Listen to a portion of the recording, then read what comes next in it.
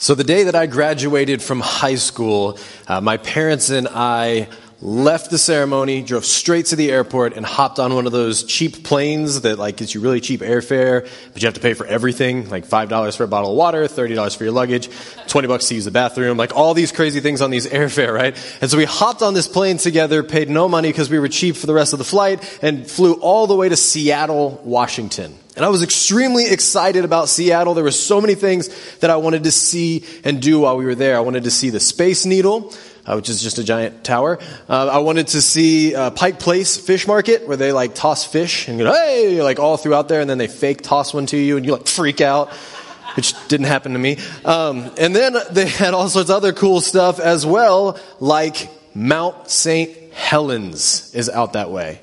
Mount St. Helens. And this is an incredibly beautiful mountain. You can see the picture up there. I had read about Mount St. Helens. It was so incredible to me that at 8:32 a.m.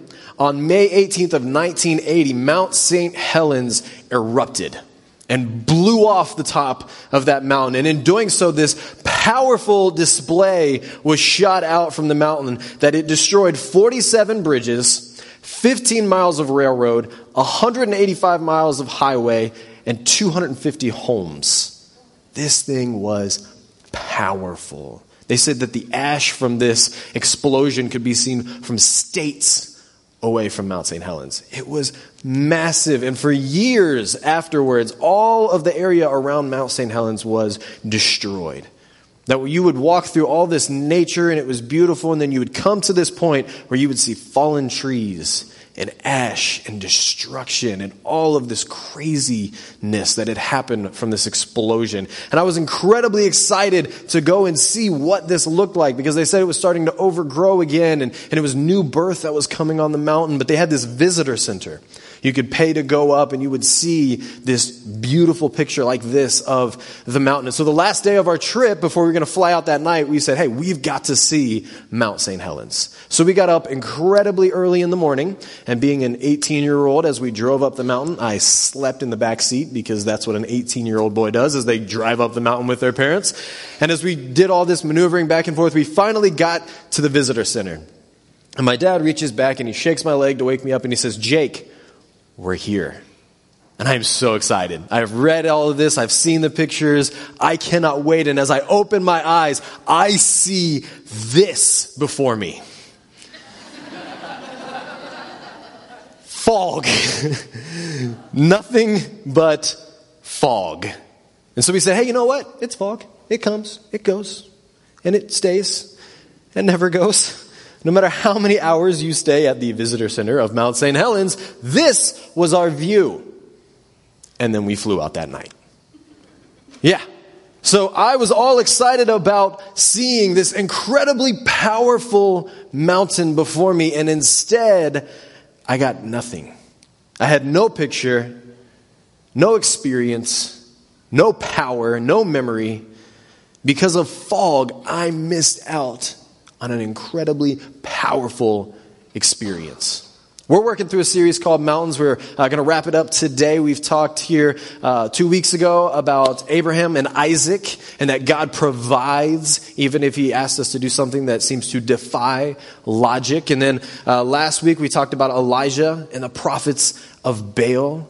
And we talked about this idea of to stop limping along, but to choose and allow God to use us to impact other people as well. And if you've missed any of these talks, we'd encourage you to check it out online or the North Point app. You can catch up for some really great stuff. We're going to climb down off of mountains today, and we're going to move into the deserts next week. And it's going to be incredible. So we encourage you guys to check that out. But this morning for our last mountain, we're going to spend most of our time in Matthew chapter 17.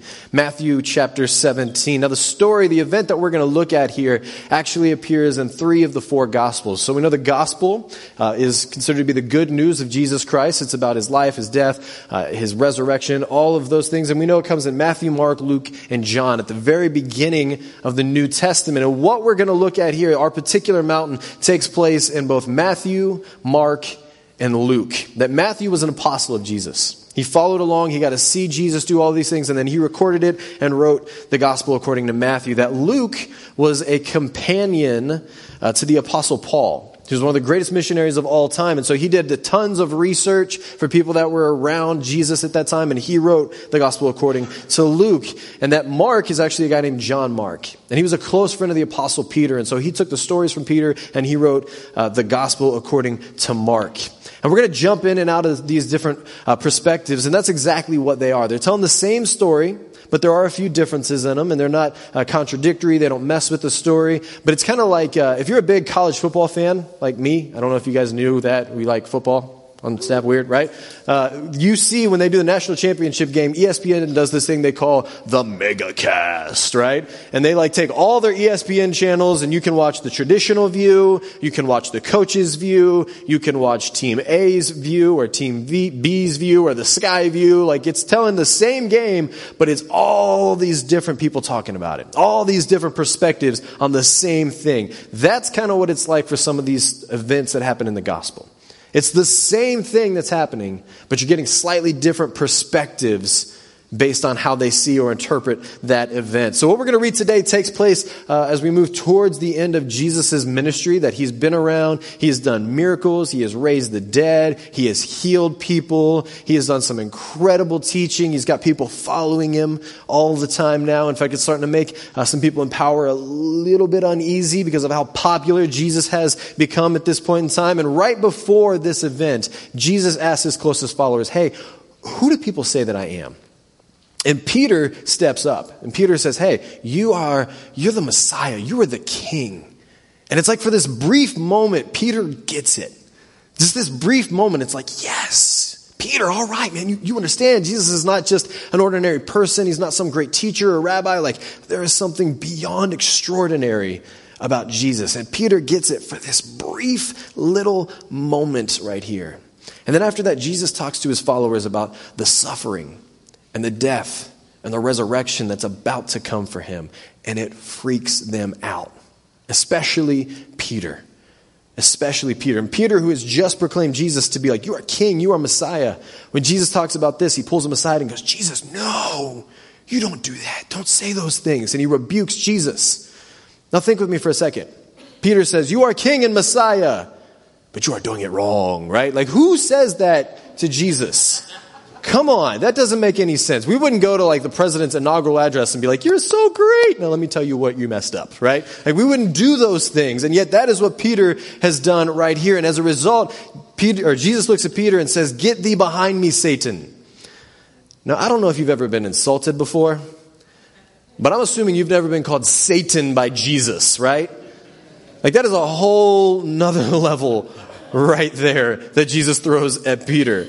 And the disciples are incredibly confused about what Jesus is talking about, this suffering to come. And that leads us in to Matthew chapter 17.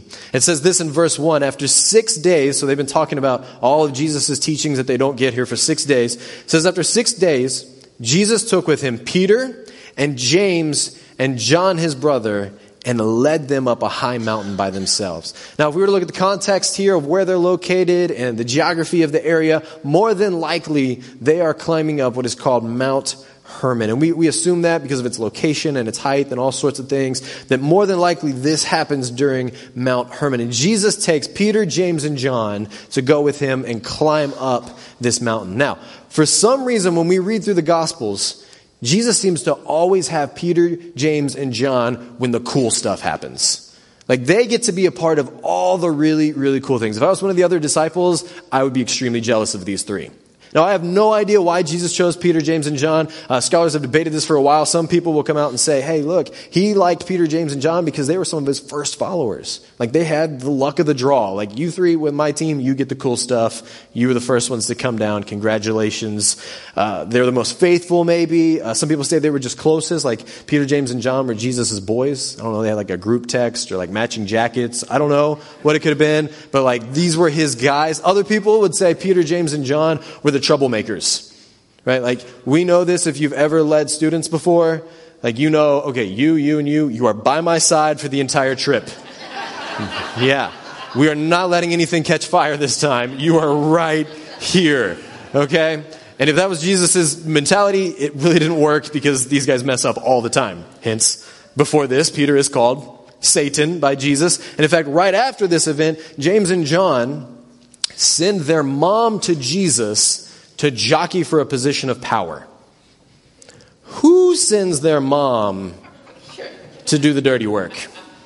Especially to Jesus. Like, can you imagine when they got back, Jesus just looking at him like, really? Really? All right, so like these are the guys that Jesus has with him here. Peter, who is Satan, and the two mama's boys climbing up this mountain together. All right? This is what's happening. Verse 2. And he was transfigured before them. His face shone like the sun, and his clothes became white as light. Now, if you're like me, you have probably never heard the word transfigured outside of the Bible before. If you have, your vocabulary is gooder than mine. But transfigured, look at that, you guys are good. All right. Transfigured simply means this. It means to be transformed into something more beautiful and elevated. Okay? Now, husbands, here's a piece of advice. This is worth the price of admission. When you get ready for date night, and your wife shows up and says, honey, how do I look? The answer is never fine.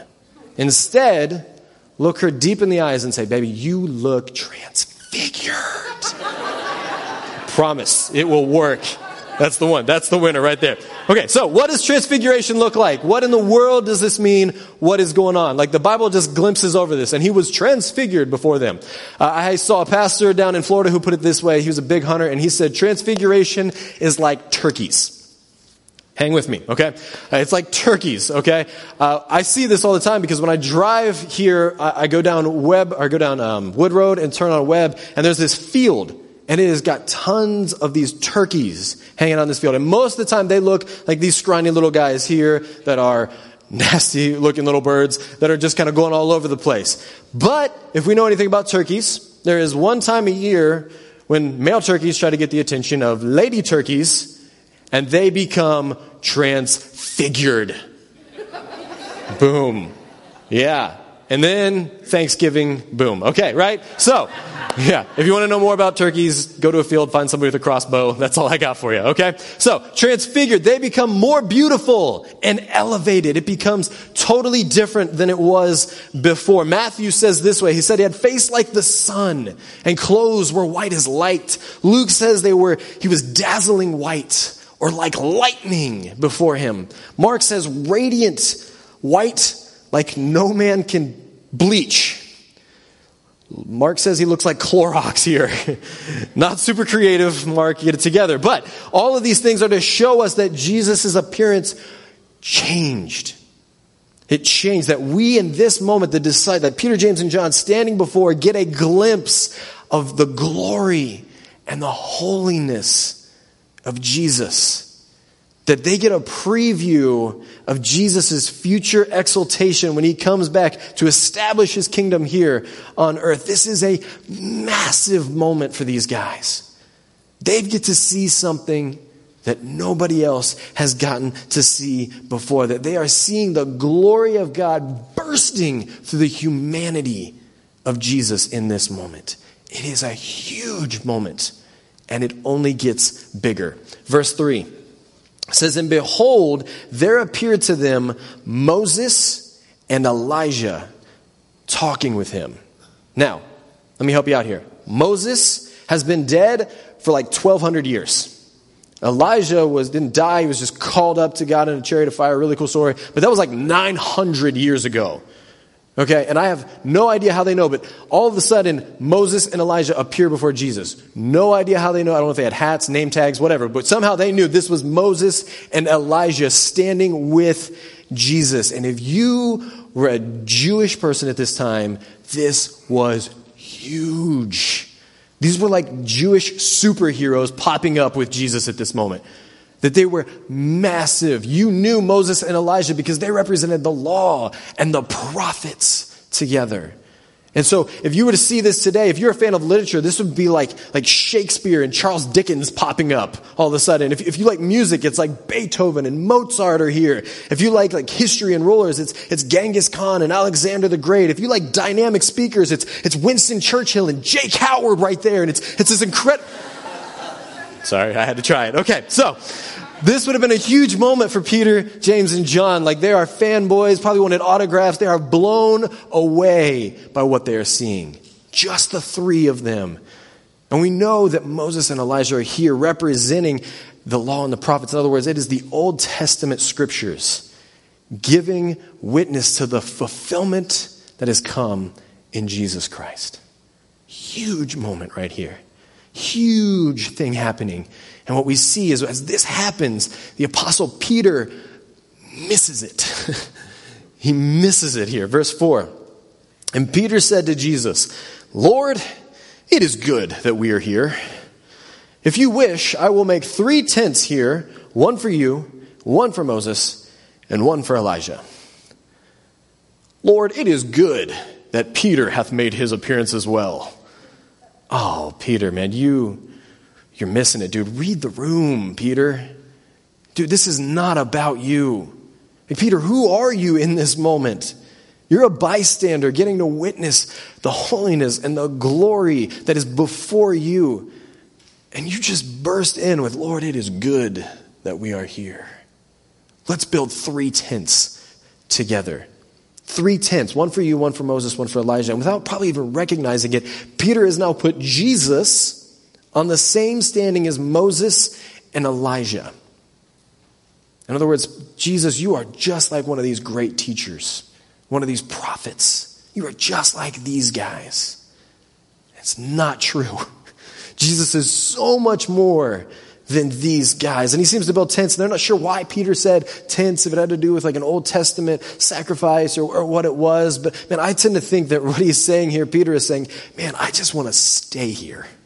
I just want to rest in this moment. I just want to live here. That, man, this is so cool. This is so awesome. I just want to be here forever, right? This is like if you've ever been to a really good concert that you just love and you're just like, man, I could just be here. This is great. Or you go on that vacation. It's at all inclusive and you're like, I don't ever want to go back to the kids. I just want to be here, right? Like, it's like that moment for Peter. He's like, this is great. I want to stay here. It is comfortable. It is kind. It is great. I want to be here. Luke 9:33 says that part like this. He said, and as the men were parting from him, Peter said to Jesus, Master, it is good that we are here. Let us make 3 tents, one for you, one for Moses, one for Elijah, not knowing what he said. Mark 9:6 puts it this way. It says, for he did not know what to say, for they were terrified. Here's the thing, guys. If you are in a moment and you are blown away and you just don't know what to say, don't. Okay? Like if you enter a room and something's happened and you're like, I don't know what to say. Don't. It's really that easy, because more than likely you're going to pull a Peter and you're going to trip over yourself and you're going to mess it up in this moment. And soon we see that Peter finds out that, man, it is not about you. It is not about what you say that matters here, Peter. This is not your moment. And man, there are so many times we need to recognize it is not about us either. So many times that we miss out on the greatness and the glory and the power of Jesus because we are focused on the wrong stuff. Because we are focused on the wrong stuff, and so we settle for something less than in that moment. The power of God is moving and doing incredible things all around us and in our life and in the lives of others. And we are focused on what worship songs we like to be sang on Sunday, or some stupid drama that happened in our life group, or whatever the next Christian self-help book trend that's come out. And we've missed what God is moving and working and doing in this moment before us. And like Peter, we hijack this moment. That when all of this amazing stuff goes on, Peter has literally jumped inside this moment and has hijacked it away. I don't know if it was because of pride, like I've got to say something. This is a big moment. Peter must make his appearance. Or if he was ignorant, if he was like, whoa, so cool. Jesus, let's just stay forever. I have no idea why Peter did this, but the glory of God is revealed and he is looking for what he can do next to look good or to be a part or to have a say. And not only does Peter miss the moment here, but he also equates Jesus with those that are less than who Jesus is. He has made Jesus to be small in a moment where God has revealed how big Jesus truly is. Verse 5. He was still speaking, talking about Peter, he was still speaking when behold, a bright cloud overshadowed them, and a voice from the cloud said, "This is my beloved Son, with whom I am well pleased. Listen to him." And God the Father just pops up in this moment. And in his presence, there's this cloud that comes around. And we see this cloud appear all the time in the Old Testament, that's how God the Father would show up. And we see him say things like he said when Jesus was baptized. And he said, "This is my boy, and I am so pleased in him. Listen to him." In other words, Peter, shut up. It is not about you, man.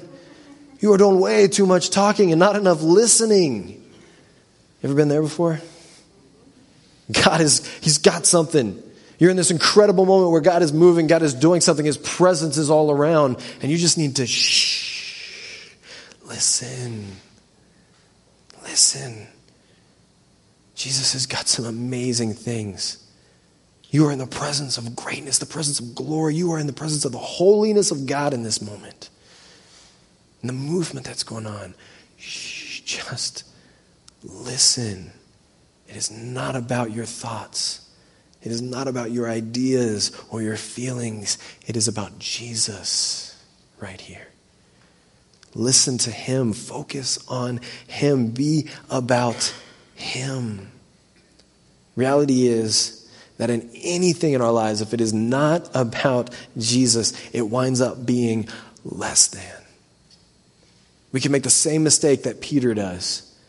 And we can make Jesus, who is so big, less than. Because we have to have our way of doing something.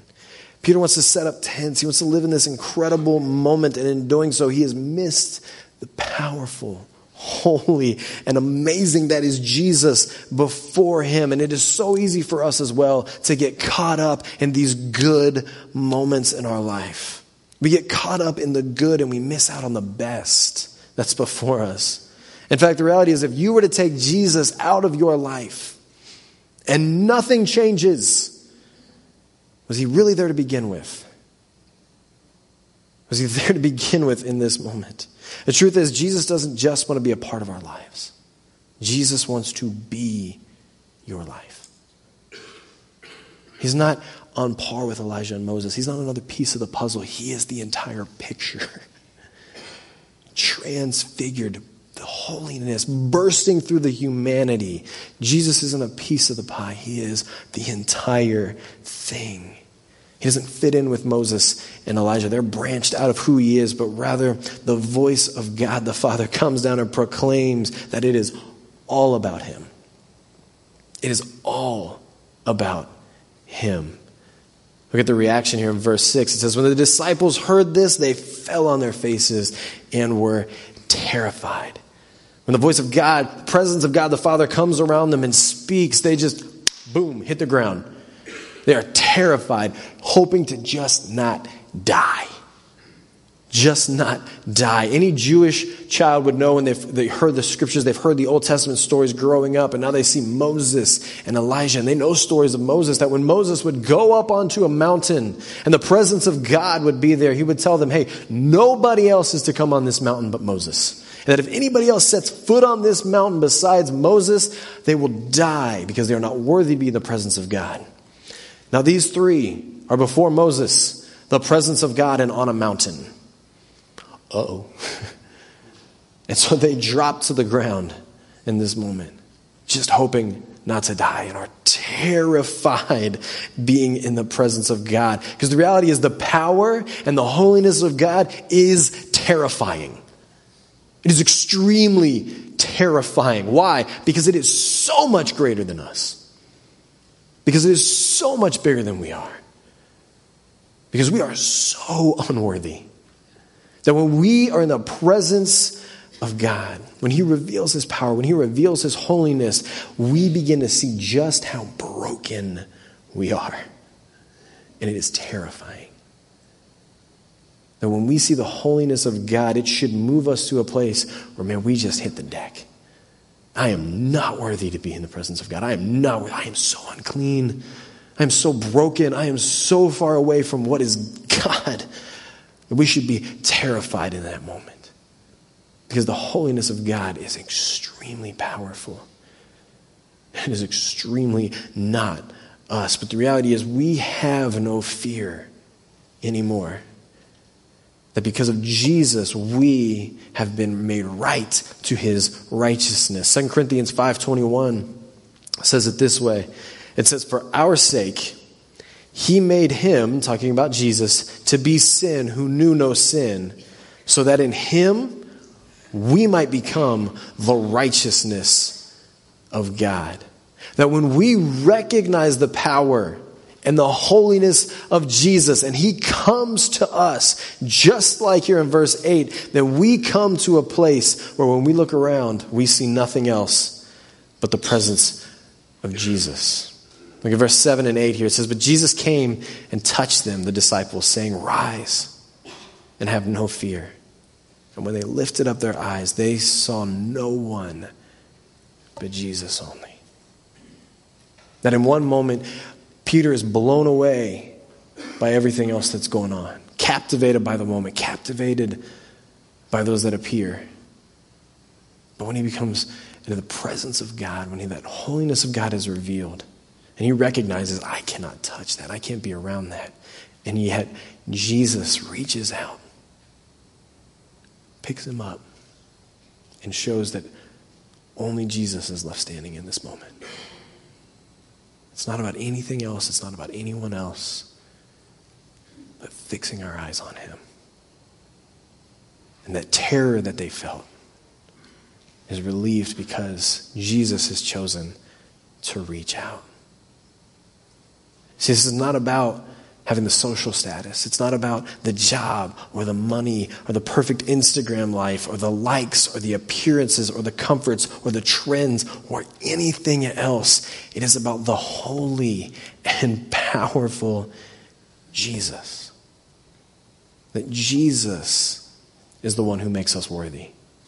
That he is the one who is powerful. He is the one who makes us righteous. He is the one reaching out to us. And he is the only one worthy in this moment. See, I never got to see Mount St. Helens. Incredibly disappointed. I've got no cool pictures. I tried to look throughout all my photos to find a cool one that I have, but they were literally all just fog. I didn't get to see this. I didn't get to see the result of an incredibly powerful event because of fog. Because it took my vision away and made me focus on the wrong stuff. Blinded me in that moment. There are so many times that we allow fog to get in our life. That we stand before God, that we have the presence of the holy God, and yet our eyes, our hearts are fixed on something else. Something else that is less than. That may appear great. It may appear like a Moses or Elijah. But it is not the presence of God. It is not the same as Jesus. I was left with no memory, no experience, and no picture. And the same thing almost happened to Peter, James, and John. That when they came face to face with a transfigured Jesus, the holiness of God bursting through the humanity of God, they almost missed it and would have missed it in that moment, except for the fact that Jesus lifted them back up so that they could see only him. They could see only him. You may have never experienced Jesus because your entire life has been fogged up with everything else. You focused on achieving or appearing or gaining or being someone or something else the entire time. And what it's done is it has begun to cloud your view of who Jesus is and what he wants for you. The good news is he still reaches out. That when we have our vision skewed, we can't do it on our own. We have a Savior that reaches out to us.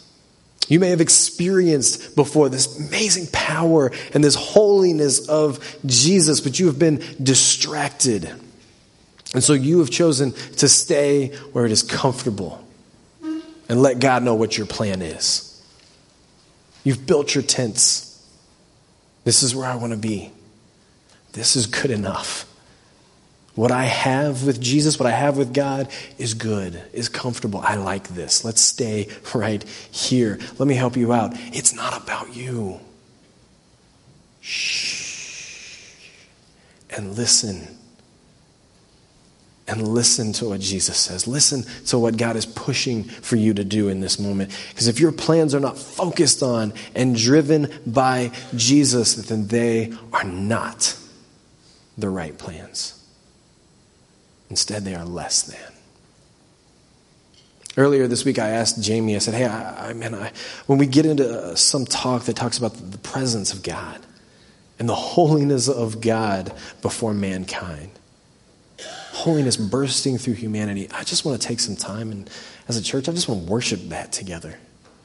That it is so easy to be distracted with all of the things that are going on, whether it's in our family and our jobs or our social life or things that we want to achieve or whatever it may be, that it's times we miss out on just recognizing that we serve a God that is holy, without blame, without fault before us, and that is the God that is captivating and bringing us in. And so we looked together and we saw this song that we're going to play together, and I would encourage, man, as we're going to sing this, it's called After All. The chorus is so simple. It's holy. It's just singing out that you are holy to God. And I don't know when the last time you stopped to just recognize for Jesus who he is. That he is holy.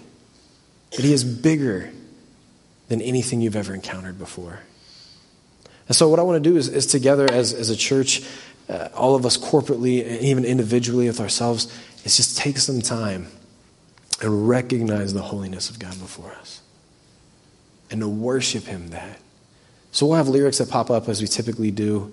But man, I would encourage, take some time, reflect, recognize, and allow yourself to be put in the presence of a holy God. Allow yourself to fall on your face and be lifted back up as we sing this song together.